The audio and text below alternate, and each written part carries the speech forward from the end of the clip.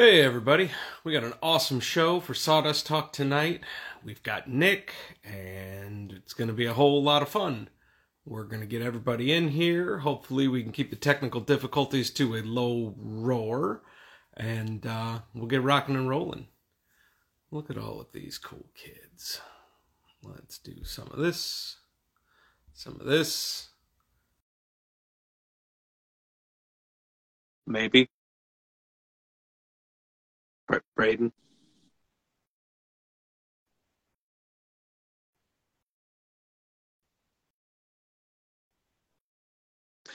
Well done, sir. What up, what up, what up? Not a whole lot, man. Today has been a day where You've had a day. the unexpected has been around every turn. Yeah, you have had a day. So did you figure out was your fraud, or did you just get No. drunk and order something online? Now, sometimes when you book cheap air flights, they have this way of signing you up for things that you didn't realize that you were signing yourself up for. And yeah, I thought that my flight plan was going to end up getting canceled, but after several calls with customer service, I should be in a pretty good shape. So I'm all right.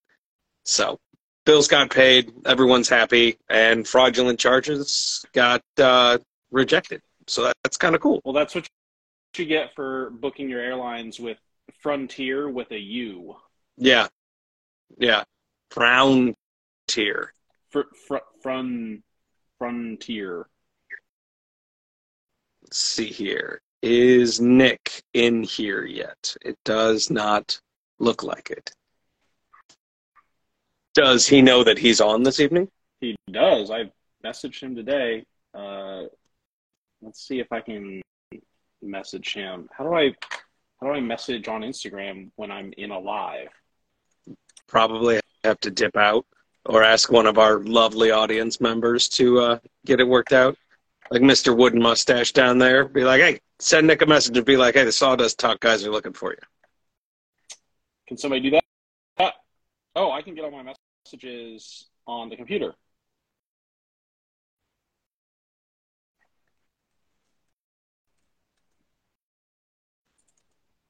Yes, do that.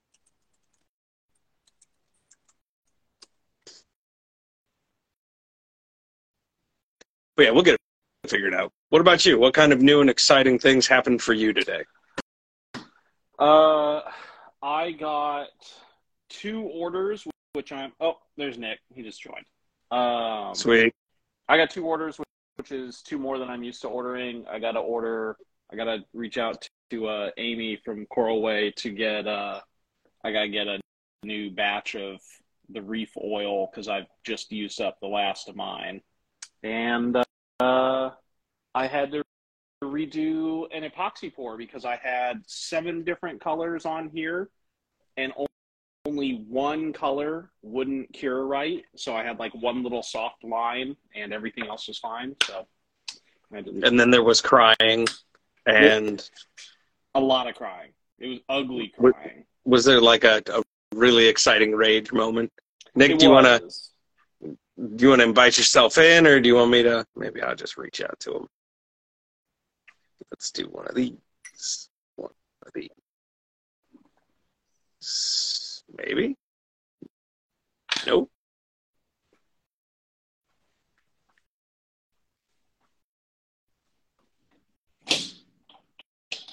Did he put in a request? Nick, did you request to come in? Because it looks like I cannot request it of you.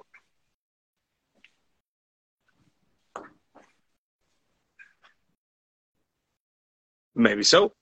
Maybe not. Ooh, yeah, just CNC it out and try again. It's going to require like the world's greatest registration of your workpiece known to mankind.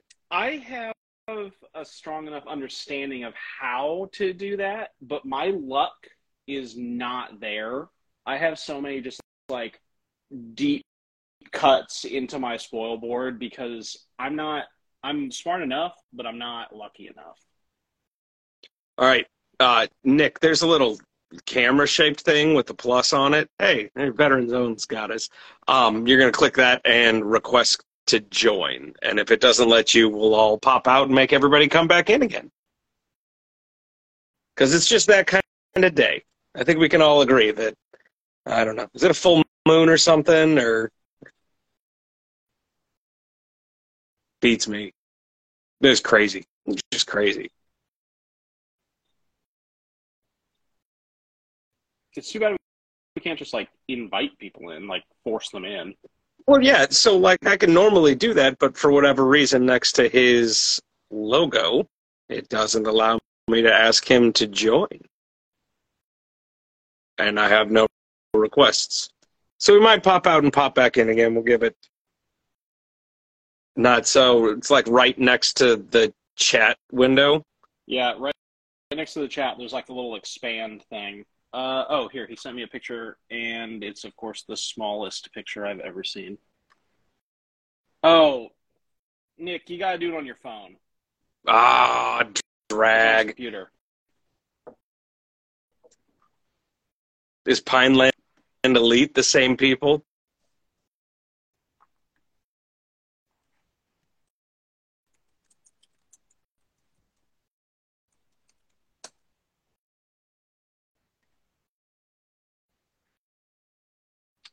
So what are you turning lately? Are you done with those big bowls, or? No, I'm working on a commission job. It's like not especially sexy, but a local artist has sort of a complex project. There we go. See all of these things? Yeah. Right? So I've got boxes of them over there to finish up. But they need to have a perfectly centered from top to bottom hole drilled, but it's offset. Like, yeah, I don't know if you can, there, I get the light right. But yeah, so it doesn't go through the middle, it goes through the side. And there's 4 pieces and a base to the project. And I've got a little bit more drilling to do, so that's why if I pan the camera around or whatnot, you can see, yep, I got my drill chucks and stuff in there. So slowly banging those things out one piece at a time. And what are those all going to be? Are they going to be like put through like yarn and make like the biggest arts and craft necklace, or? So they get mounted on a piece of acrylic and it's a sculpture. And all of the parts of the sculpture are actually modular. So if you get them in a couple of different colors, you can sort of mixy-matchy, which is kind of fun. So it's a cool little design. Okay. We've got a request in theory. Let's see here. The fact that Instagram won't let you do lives on a computer is the most irritating thing to me.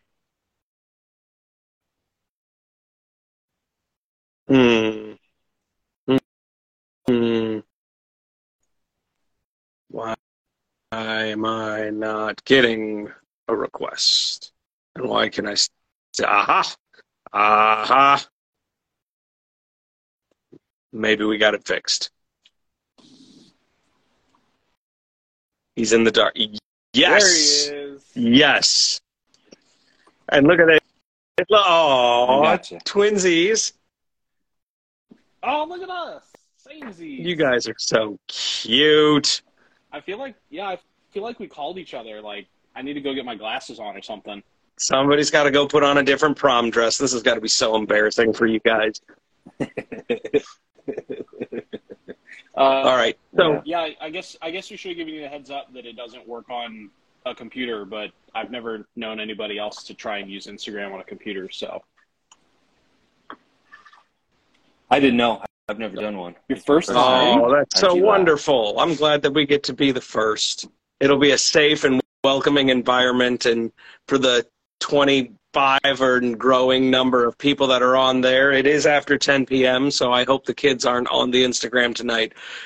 But this is going to be Sawdust Talk After Dark, which means there will probably be profanity, and we're going to probably talk a lot about titties. So just brace yourselves, boys and girls. There's going to be a lot of talk about titties. So if that's something that you're going to find offensive or would like to mention in the chat a word that you would prefer that we use instead so that we can cater our speech to your delicate sensibilities, it will be taken under advisement, but I can in no way guarantee that we will comply. Yeehaw. All right. So, welcome everybody to Sawdust Talk tonight for Wednesday, May 31st, 2023. I'm going to be running the show tonight. I'm TJ with TJT Workshop, based out of St. Louis, Missouri. Majority of the woodworking that I do is wood turning. I am a bowl maker for the most part, but I am going to be just racking Nick's brain about furniture making because I do like handles, but that portfolio that you have on Instagram of your furniture work is awesome, man. It's really cool stuff. Braden? I'm Braden with Little Bug Woodworking. I have a bunch of tools, and I make it all up as I go, and usually it involves wood. So that's what I got. Nick, tell us about yourself. I'm Titty Nick. I mill a bunch of titties on wood pieces. I'm an architecture model maker by trade, but I dabble in woodworking, CNC woodworking, digital fabrication, all things wood. That is. I want to start it off with the obvious question. Titties, like how did that happen? How? Where? Why? So I guess when I started on Instagram, I was just trying to garner views. So I was like, I think I can do this. So then I started off the first couple. Started off with vases. So I was doing kind of parametrically designed vases, and then kind of modeled the sphere with a smaller sphere, and then a smaller sphere, and then that kind of developed into.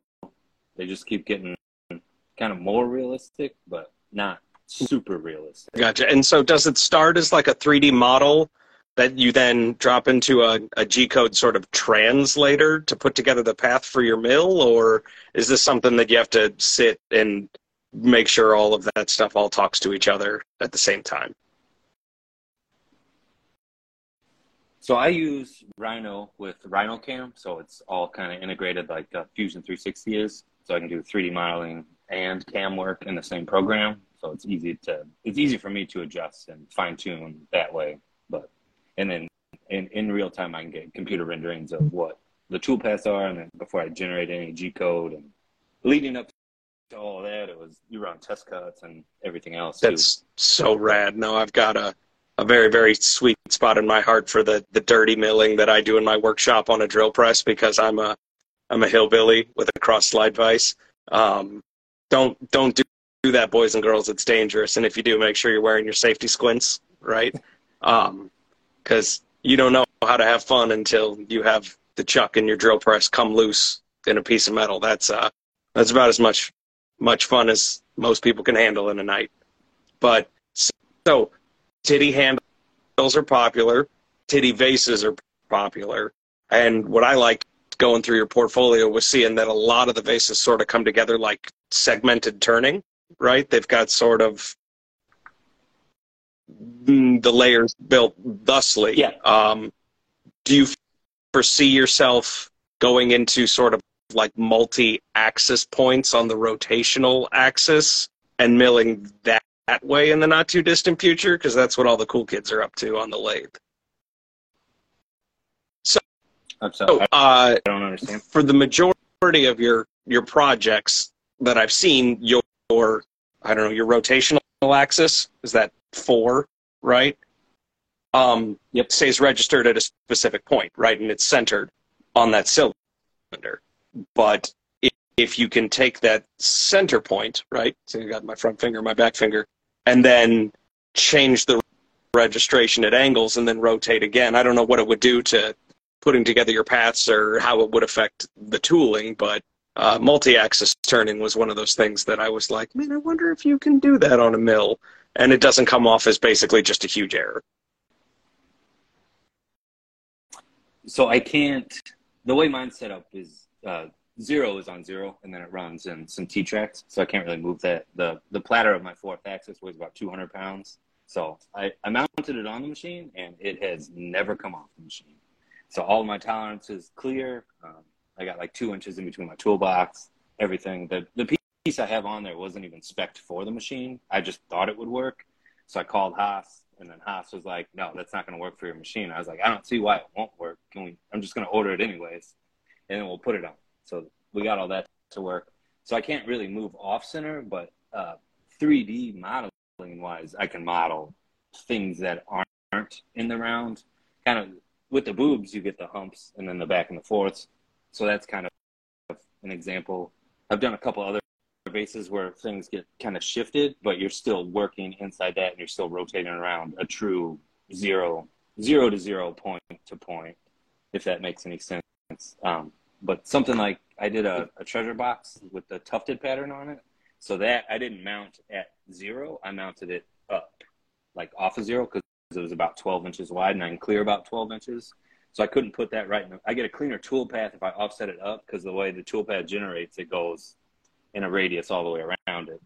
So little workarounds like that are pretty easy, or not easy. I got you. They're easy once you figure them out. Very Stuff cool like stuff. It sounds super easy. I understand most of those words. So obviously you're known as Titty Nick. So that's a pretty obvious thing you do, but I mean, your Instagram it's like a straight portfolio of crazy furniture. Like there's not a basic set of cornhole boards or something like everybody else has on here. Like everything here is art. How did you get into woodworking? How did you get into like the types of projects that you make? And, you know, tell us maybe about some of like the furniture that you make. So I try my best to, I guess, come up with unique ideas and designs and what I think is cool and what I've seen other people do. And then I put my own twists on those things and try to develop. I've been trying to develop my own style. I guess people know me for the titties because I'm milling titties in wood. And those are always crowd pleasers. But furniture, I mean, I got started doing scroll saw work when I was 15. That was about 20 years ago. So those now. intarsia pieces are not done with computer aid? You just camped out and trimmed them all up like that? Dude, that I've logged. That's really, really, really cool stuff. I was really hoping that was the answer to that, too. That's really cool, man. Sorry to interrupt. Oh, no. This was all before CNCs were, like, I guess, consumer available. Probably when I was around 18 or 19, my dad ordered, like, one of the first shop bots off of their line. Like, we got it at a big discounted rate because it was one of the first machines. And that was kind of before YouTube, too. So it came with a big binder manual and read the manual. And people were just making stuff and not putting on YouTube? And then, like, they just made it to make it? Back then, it was magazines. You had to submit them to magazines or have the editors reach out to you. Does your father make furniture professionally, or does he exist as an enthusiast as well? You've got an image of him with a gorgeous walnut wine cabinet on the inside. So we do, I guess both of us, we kind of call it an extreme hobby, woodworking. For us, he never did it professionally. He doesn't take on too many like jobs or anything. He used to work in the hospital as a biomed, and he retired last year. So now he kind of works for me. So I kick him the jobs that I don't have time for, or I don't want to do, or he doesn't do a lot of design work, but he can build anything with a plan. So if I can supply him with a 3D model of a dresser, he can build that dresser. That's really cool. So if we don't include the CNC in your response, what would you say is the most vital tool for your woodworking hobby business? Table saw? The table saw. Oh yeah. That's the heart of even the CNC projects. All that lumber gets processed through a table saw. Very cool. Yeah, I'm a bandsaw man myself, but I can dig it. I'm shocked at how much more I like the bandsaw after I put a good blade on it. Like when I got mine, I thought the blade was sharp and like it cut stuff sort of. And then I put on a new blade. I'm like, oh, I love cutting everything on this now. Yeah. And you've got a Laguna also, right? Yeah. I grabbed a buddy I've got a buddy who basically crawls Facebook Marketplace for me, so I never have to because he has a bigger problem than I do. And so he just sends me tools all day long, and I tell him, like, dude, stop. I can't afford all these tools. And we found one, and it was in Des Moines, so it was about 3 hours away. And he sent it to me, and they had the guy had a bandsaw and a table saw, a Laguna table saw, and my buddy wanted the table saw, and so I worked out a deal. And we went from literally, like, we found it at 5 to driving there at 6, and basically just told my wife, like, hey, I'm going to be home at, like, midnight. And we brought this thing back, and it was, the guy must have used it like twice. It was pretty much brand new. That's great. Yeah. And you can just shove whatever you want into that Laguna, and it just doesn't care. Yeah. No, it's a hoot and a half. Nick, tell me more about the tattoo chairs, because these kind of make me just, like, mildly uncomfortable in, like, a haunted movie sort of way.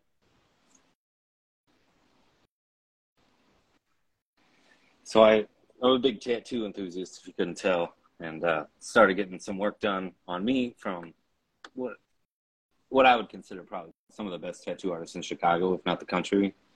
And those guys run, like, a world-class shop, and they're getting these, I think they're spa chairs that they recline and do all of these, like, you can put them in any position you want to.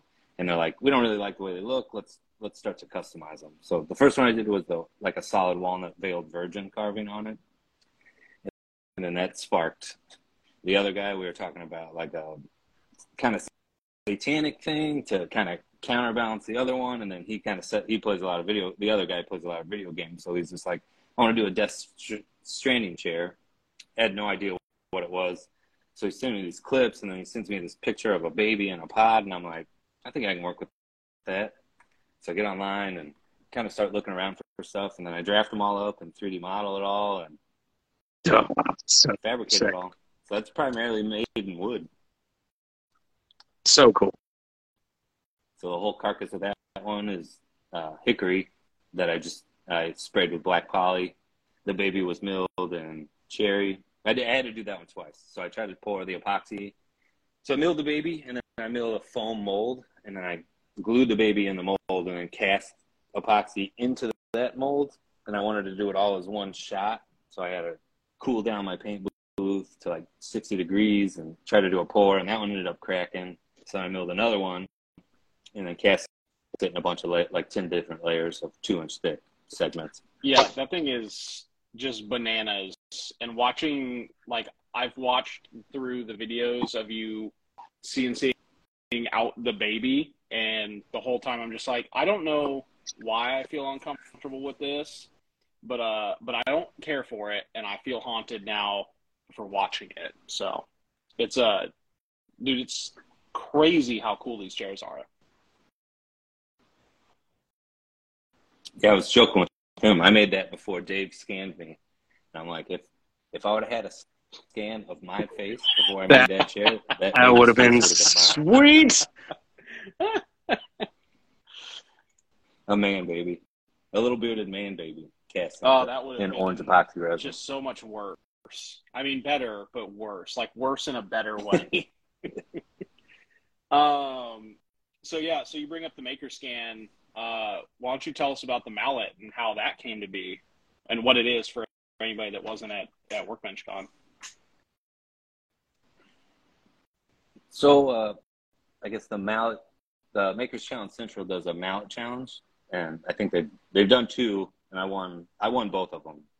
So the first time I did tufted mallets, a set of 2, a dead blow, and then just a regular mallet.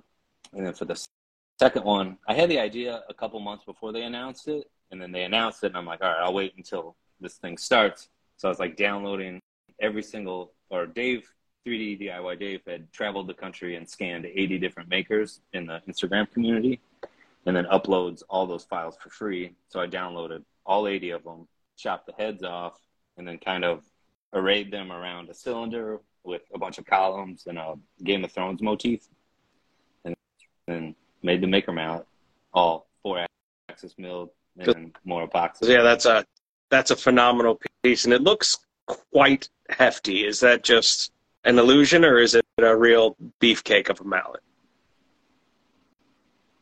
Oh, it weighed a little over 8 pounds. It was very much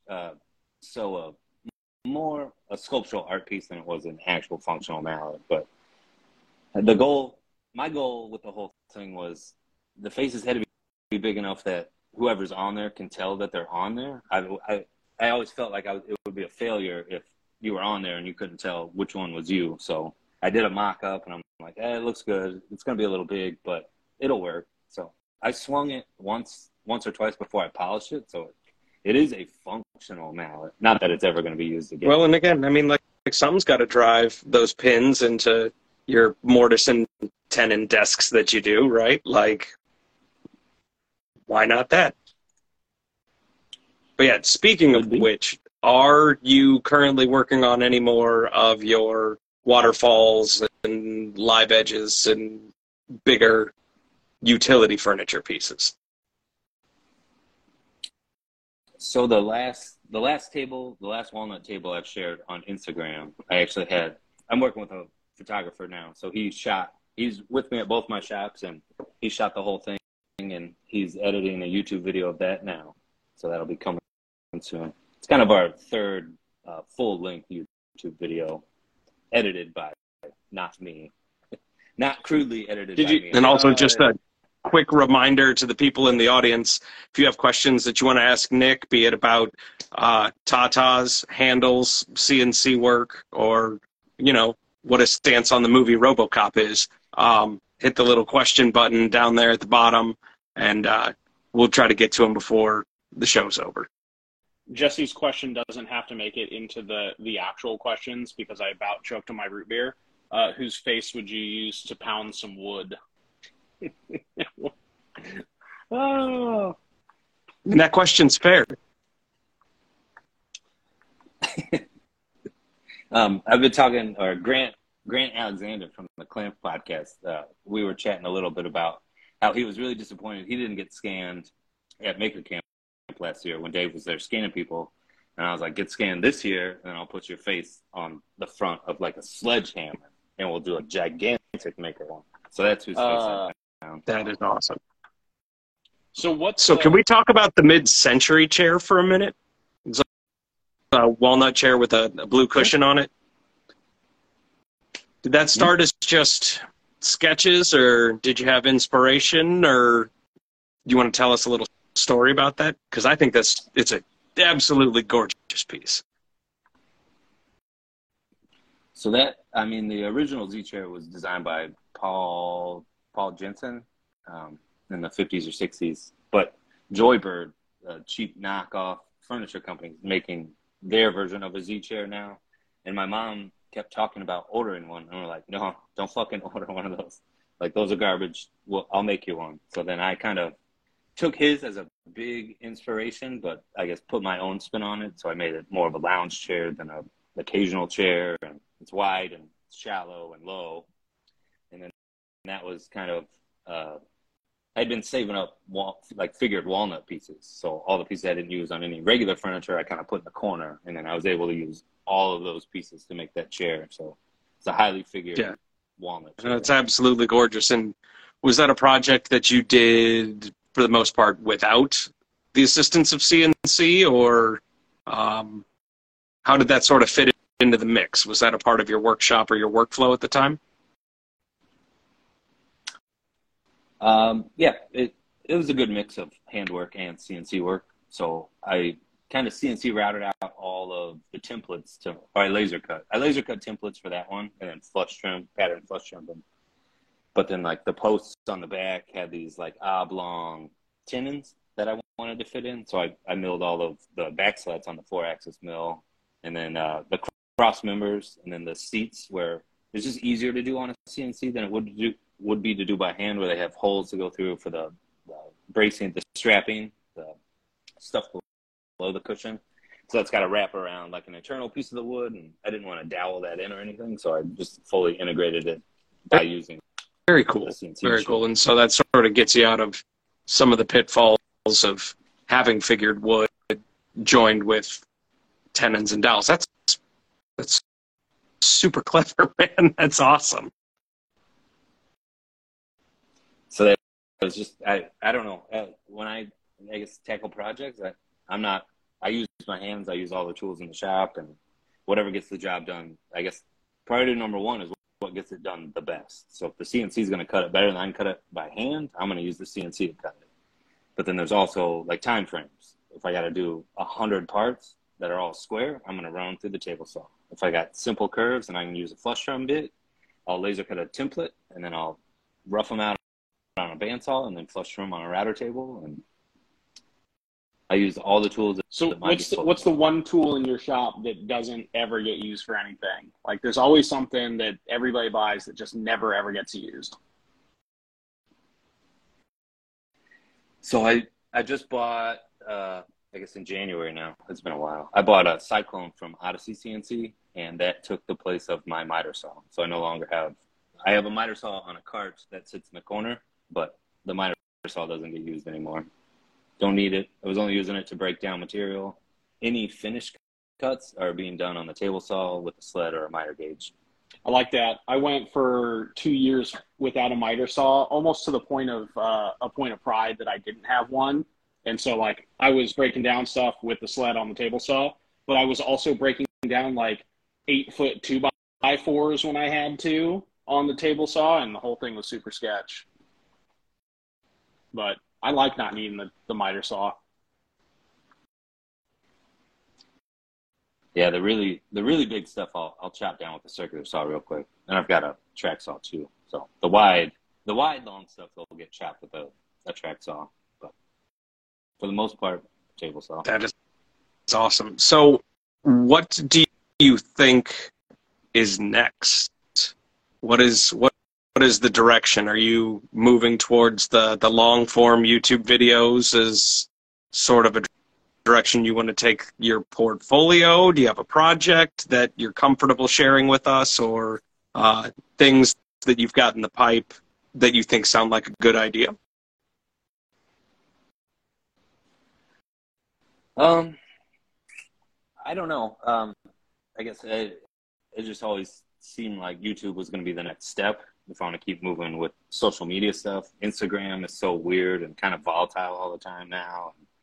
Things that I expect to do really well on Instagram don't do really well, and the things that I don't expect to do well do well, so I can't get a grasp on it. So I'm looking for, I guess, a little more straightforwardness. So if I can build a YouTube channel, or I'm in the process of trying to build out a YouTube channel now, but it's not, I want to do, I guess for me, it's trying to do it my own way. I'm not narrating videos or anything yet, but I don't know. And it's always something new. But in terms do you do sort of like a fly on the wall during a build process, or do you sort of try to shove a camera into as many steps as possible and you get what you get, or do you want to talk about that procedure? More and more so. Yeah, more and more so I'm trying to film more and more, but I don't know. When I dive into a build, I'm building and I'm designing and I'm tweaking, and from the computer to the shop to handwork, and it just doesn't. Camera never really fit in my workflow before, but I'm trying to do kind of the fly on the wall thing now, where I've got a couple of Jorgensen clamps that I don't even have a tripod for my iPhone.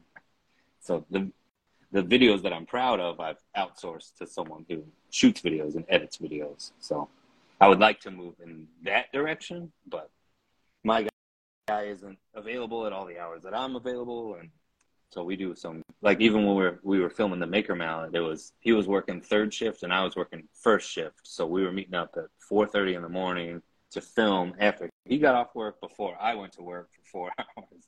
So we'd start shooting at 4:30 and then shoot till 8. He would go home and go to bed. I would go to work, and then I would go home from work and go to bed at 5 or 6, and then come back and do it all again the next day. But you gotta want it, right? I'm gonna be honest. Somebody tells me I have to start doing woodworking at like 4 in the morning. I'm just gonna give up woodworking. Gee whiz. Well, I mean, that was a big project for me where I wanted as much of it as I could get on film.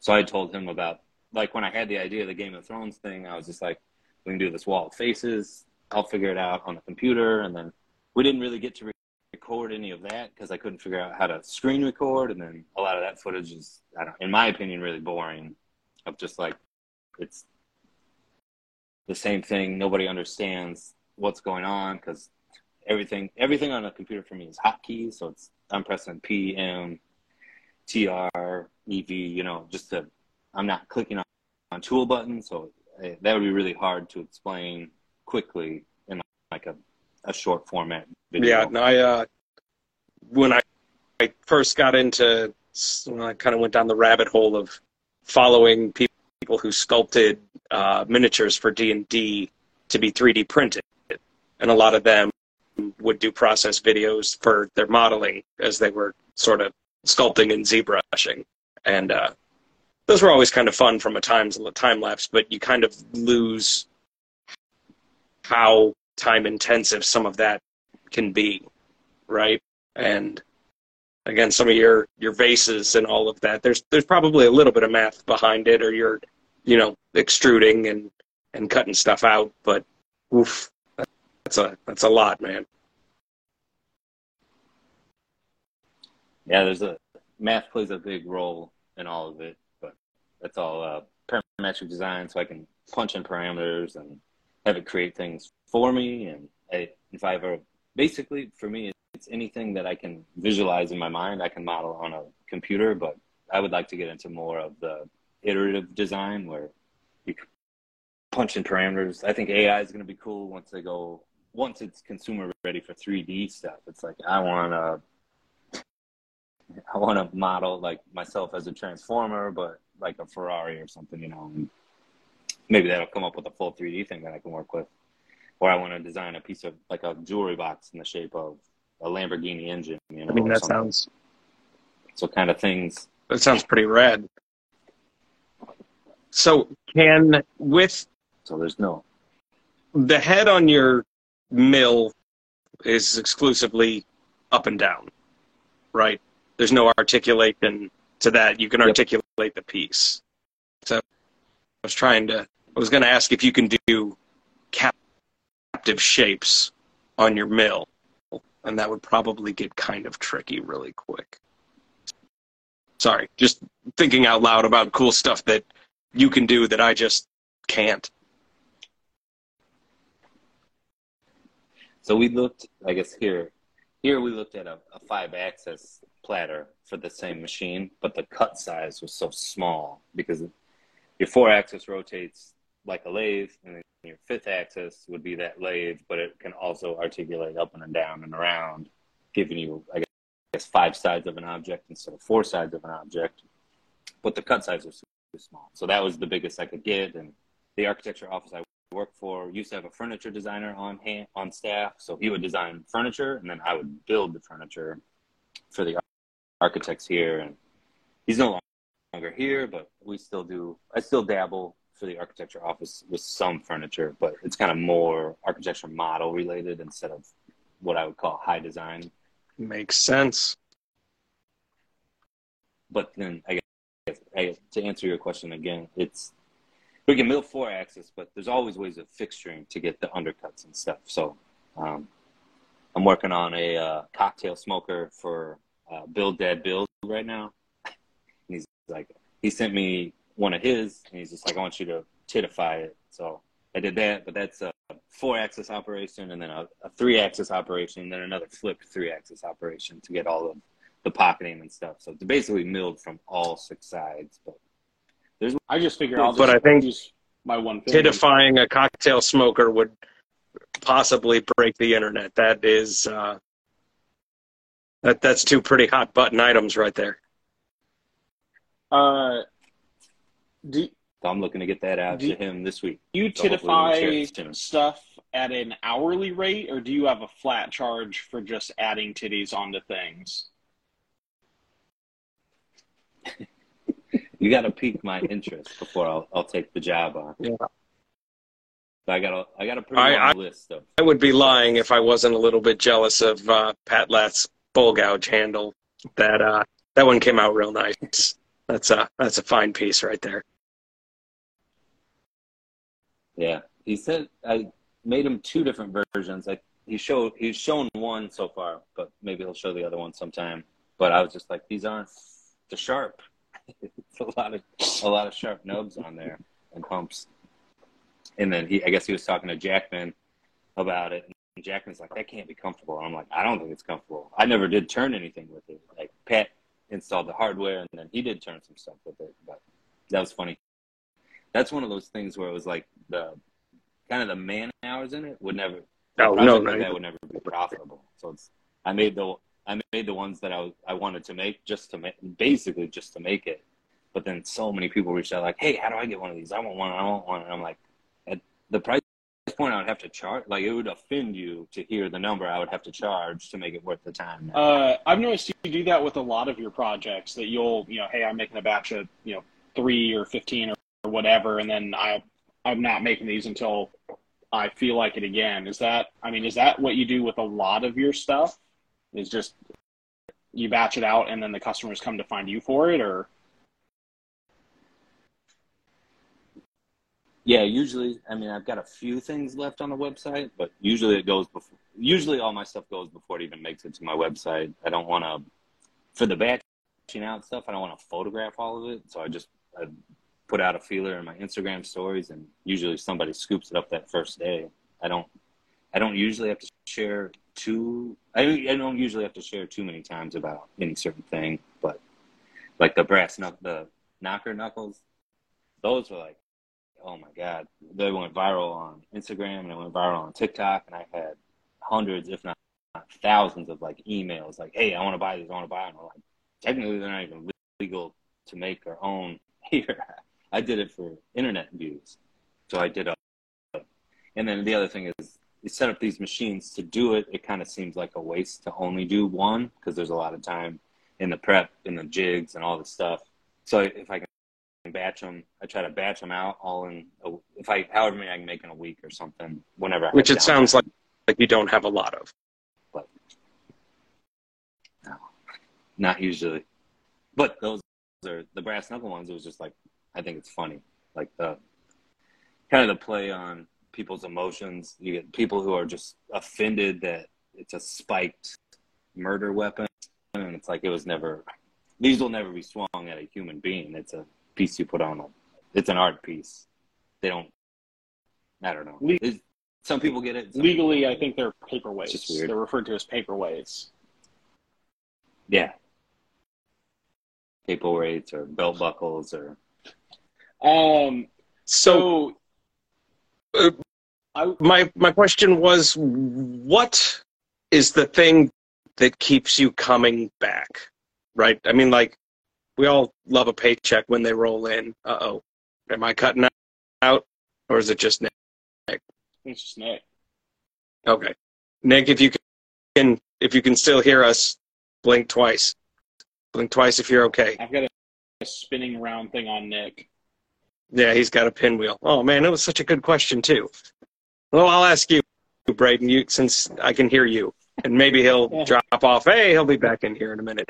So what part of woodworking is still bringing you joy, right? I think there's a fair bit of fatigue going on in the Instagram maker community, and there's still hype here and there. But what's still bringing you joy?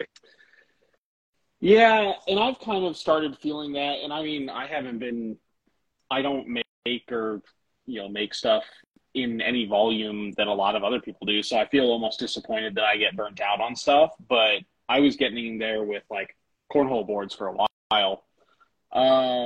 The thing that keeps me kind of going with it though, is even with stuff like simple, like cutting boards, when you finally give that to somebody that has no idea how to make whatever it is that they purchased or you're giving them, the look of amazement drives me, like it fuels me. So like I do probably a more charity donation stuff than any business should reasonably do. Mostly just because to me it's a ton of fun to to get products that I kind of want to try out different stuff, and then not necessarily worry about finding a customer. Just just give it to somebody that they'll appreciate it. So I just like trying stuff, keep it fresh. Yeah. I'm currently obsessed with reading about woodworking. I have finally put the money together to get the stick chair book from Christopher Schwartz. It's a Lost Art Press, and man, it's prose. It's not poetry, but he writes with a passion, and it is a captivating read for sure. That one's lighting my fire, and it was purely coincidental, if you believe in coincidence, that I had just gotten to the second half of the book where the plans for the chairs exist, and I don't know, maybe 85-foot tall white oak tree toppled over in the common ground behind my neighbor's house. So it's less than 100 yards from my shop door, and so I now am rich with all of the white oak that I could ever want to make chairs. So we're gonna try and get one of those together by like maybe Labor Day. That's sort of the long-term goal. Are you gonna be able to wait for that to dry out? Because I know you can turn green stuff, but with like furniture, you gotta wait till it's a little drier than that. I'm gonna figure it out. No, there's a fair bit of especially chair making that you can do with green wood. You just kind of have to approach it a little bit different, and you have to think a little bit about the joinery that you do and how wet versus how dry the pieces are and how they interact with each other. It's just a couple extra thoughts. I mean, it sounds all poetic and fancy, but like it's just a couple of considerations that before I had read the book I'd never thought about before, but totally makes sense if you hang out with green wood frequently enough. It's pretty cool stuff. I'm gonna stick to my dry wood. It just doesn't move. It doesn't bend, at least not as much, or at least somewhat more predictably. It seems like going with green it's just one more variable that I can't get my head to wrap around. I can barely keep it running the way it is. Dude, that chaos is like some of the best stuff, dude. Because like it's a reminder that it was alive, dude. Like that's the thing, is that like it had tree juice in it, right? I mean, it's water and xylem and phloem and even like the sugars that are in trees. And I mean, like I'm a spalting junkie also, right? So like the way that airborne and ground-borne funguses interact with the guts inside of the tree, man, they're like it's all documented. Like it's all out there to learn about if you just like go chasing it down. It's cool stuff. I'm getting poetic, talking about the life cycle of the trees and you should be getting poetry here. Maybe, man. I don't know. We've got London plane and sycamore trees locally right now. I've been talking with my wife about this like nonstop for 2 weeks. That I think are succumbing to a fungus, right? And we've got emerald ash borers also taking out all of the ash trees locally. And now we've got, it seems like every single sycamore or London plane tree is sick this summer. Like they're all sparse, and I don't know if they're going to seed out. And I really hope that they don't all come down. I mean, I'll do my best to put as many of them to good use as possible, but it's going to be a shame to see, like 5% of the trees in my city turn into mulch so fast between the ash trees and the sycamores. And then you've got Dutch elm disease, right? Taking out the elm trees too. And it's like, geez, so, right? Like it's just it's nuts. Well, you got beetles for ash, and I mean, there's something trying to take out every single tree out there. Then you throw us woodworkers at it, and we're going for the other ones. This is why you should become a green woodworker. I'm just thinking wood grows on trees. It's everywhere. I'm just thinking T-shirt idea. Got tree juice. Dude, I'm telling you. And then we'll put Nelly on there. She only want me for my tree juice, right? Or we'll put me on there with a big grill in my mouth, and it'll say, I'm about to let it loose, my tree juice. There you go. Oh, friggin' late, guys. I told you, this is Sawdust Talk After Dark, man. So we've got a question in the chat.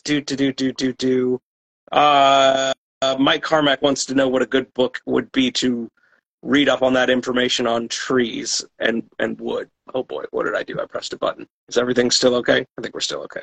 Yeah. Nick said that his phone died. He should be hopefully putting. Yeah, he's gonna get a little bit of juice in there. We got a little bit of time, and going to sleep is for suckers, and we can. This is Sawdust Talk After Dark. But yeah, so Spalting 101 is a good procedural book by Dr. Sari Geringer. She's in charge of the Department of Applied Mycology at a college in the Pacific Northwest. I want to say it's Oregon, maybe. But yeah,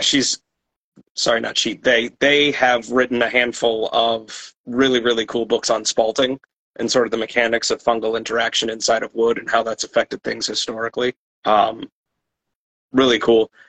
And they have a Patreon for her fungal society. And if you really want to get into it and you want to start purchasing various strains of fungus to start spalting your own wood, you can totally do that, and it supports them getting interns. So that's pretty cool. And then, I don't know, read the internet, ask questions, buy a chainsaw, go to the woods, we should probably put a disclaimer on, don't just wander into any woods with a chainsaw. Dude, this is Sawdust Talk After Dark, man. That's how every horror movie starts. Yeah, but see, you're the one with the chainsaw. Like, come on. That guy always dies, though. I mean, everybody else does too, but... they get sequels. They can't always die. There he is. All right, I'm back. Sorry about that. Cool. He's back in the game. All right, man, we've got 2 questions from the audience that I haven't taken a look at yet, but the question button is working on my phone. Chris wants to know what's the brand of your 4-axis CNC? The one you see the most of is a Haas TM1 with a 4-axis platter attached to it. I do have Cyclone from Odyssey CNC now, and my Cam Master has a 4-axis attachment on it as well. Okay, and so this first one that you discussed is reminiscent of a Bridgeport in its design, so it's got a fixed head with a big number 3 or number 4 Morse taper, call it, in there, holding the bit, rock steady and running on 3-phase power. Yep, it's I think cool. They call them a vertical milling machine. Okay, very cool.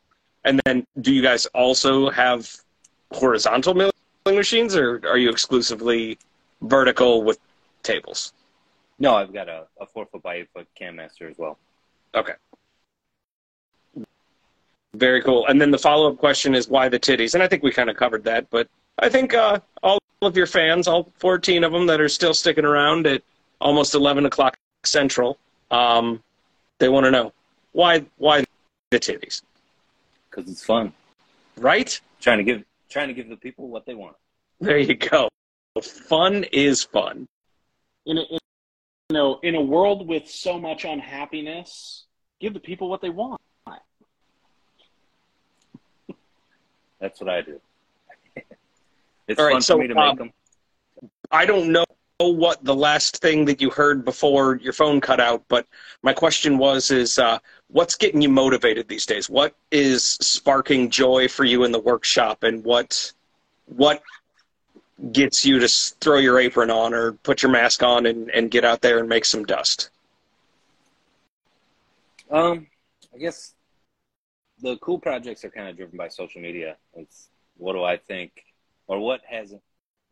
hasn't been done, or what haven't I seen, and trying new things. And that's kind of where the segmented 4-axis carvings came from. Was I hadn't really seen anyone else doing it, so started doing it, and then as I did one, you see kind of patterns emerge, and what would it look like with a different pattern or a different shape or this texture with this wood pattern. So kind of the overlaid and the unpredictability of some things is what's probably the most fun for me. And then I guess the other thing is when people come up with crazy ideas, like I want 200 titties carved on a baseball bat.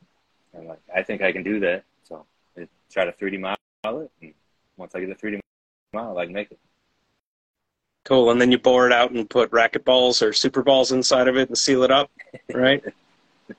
We could. Now, those are hard pieces too. Also very uncomfortable to hold in the hand. I gave it one good full swing, and it's got a bite to it. Ah, gotcha. Oh, You don't think? we got another follow-up question in here. Oh, that's a great question. Our friend at Black Bull Blanks wants to know, how do you incorporate laser into your work? So primarily, I mean, the laser's got tons of functions for me, but primarily I use it to brand my work and to make templates. But even like with the Maker mallet, I was doing segmented wood rings, but I also, in between all of the segmented wood rings, I was laser cutting 1/8" Baltic birch as just kind of a break in between the wood layers. So that one, I guess the Maker mallet was a combination of all of the digital fabrication techniques. I 3D printed a mold for the epoxy. I 3D printed jigs to like even inlay my logo on there. I 3D printed the handle that holds it, laser cut things, laser cut a template to do flush trimming to make the segmented rings, and then CNC 3 and 4 axis. And when you're doing your segmented rings, are you knocking those out with essentially like a segmented ring tool or guide or miter on your table saw, or do you just put your flat stock into the CNC and say, I know that it's going to give me these shapes at these angles and I'll get what I want? That's another one of those things where it's like the CNC could do it, but it would take longer than doing it on the table saw. So a couple years ago, I built myself a little adjustable wedgie sled, and that's what I use to cut all the segments. Super cool, man. Braden, you got anything stewing in the pod? We've got more questions coming from the audience as we kind of start winding down. Yeah, so we met at WorkbenchCon, and I think I'm only going to stop asking people WorkbenchCon questions a week before next WorkbenchCon. What was your experience? Was that your first time going? And what was your experience there? What are your thoughts? That was my first big gathering of a bunch of people who do similar things to what I do. So it was crazy. I was completely overwhelmed and kind of beside myself the whole time. And it was hard to take anything in, let alone everything that we wanted to take in. It was wild. Nick, were you by chance on any of the Waffle House adventures that we've heard about? Were you a part of any of that nonsense? Me and Luke, Alma, and Dave went to Waffle House for breakfast one morning, but it was an adventure, but I haven't heard about the other adventures. There's stories and fables. Everybody went to Waffle House when it was freaking open. I never actually saw it open. There was the first one we tried to go to was closed, and we had to go. I don't know my way around Atlanta, but we went to a different one because the closest one was closed. Were you overwhelmed with all of the people there before or after Lindsay just started yelling "Titty Nick" in the atrium as loud as possible at like 11 o'clock at night? That was, what was that? That was the day before Workbench started. Yeah. So we got there a day early, and that was the first thing. Alma walked through and like, have you met Titty Nick? Titty Nick, Titty Nick. And then that was the theme of the weekend for me. I mean, yeah. Like, I'm going to throw it out there. I've heard way worse nicknames.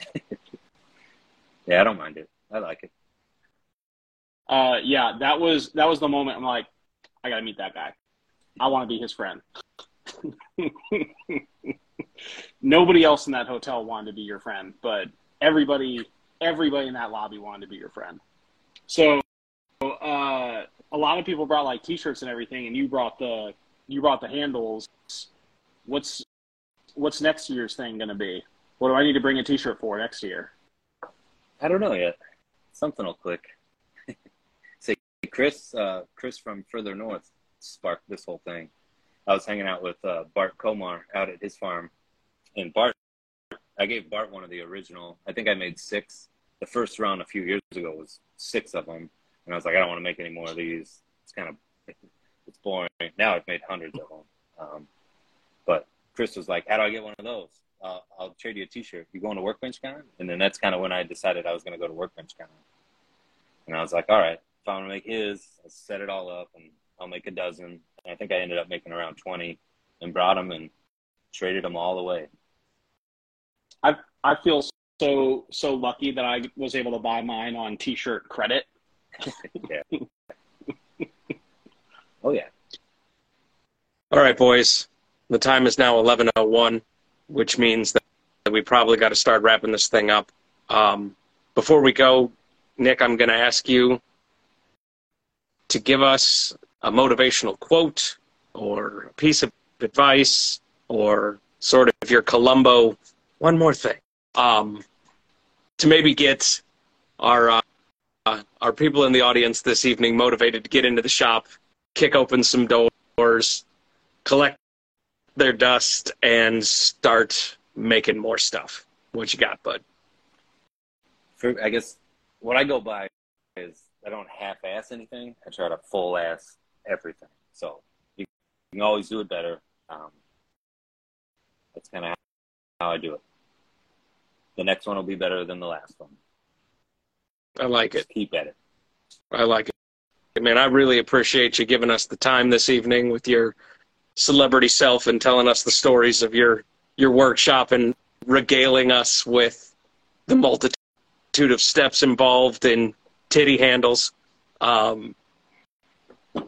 It's good. Did we miss anything? Was there anything that you really... Never mind. That answers my question. I made this yesterday. That's absolutely lovely. The big brother. How many pieces of pine you got laminated together in there? Oh, the hand plane kills me. That is majestic. You got to get him a pair of glasses, but that is a delight right there. He's darkening up real nice. Cherry to match the handle. And the That's best part wonderful. is you don't have to worry about anybody stealing your tools if you have your literal face on them. Yep. Yeah. Oh, that's so great. Okay, so everybody that's still left in the audience of the show, there's a little carrot, like right here. If you poke that on your phone, a little drop-down duder is going to show up, and it'll give you an opportunity to follow all the cool kids here that were on the show tonight. And if you're not following Nick, that is a foolish endeavor. You should be paying attention. He's doing a bunch of really, really cool shit. And with that, boys and girls, I hope to see you all next week. Same bat time, same bat channel. Get out there. Go make something. See you guys. See you guys. Thanks, guys.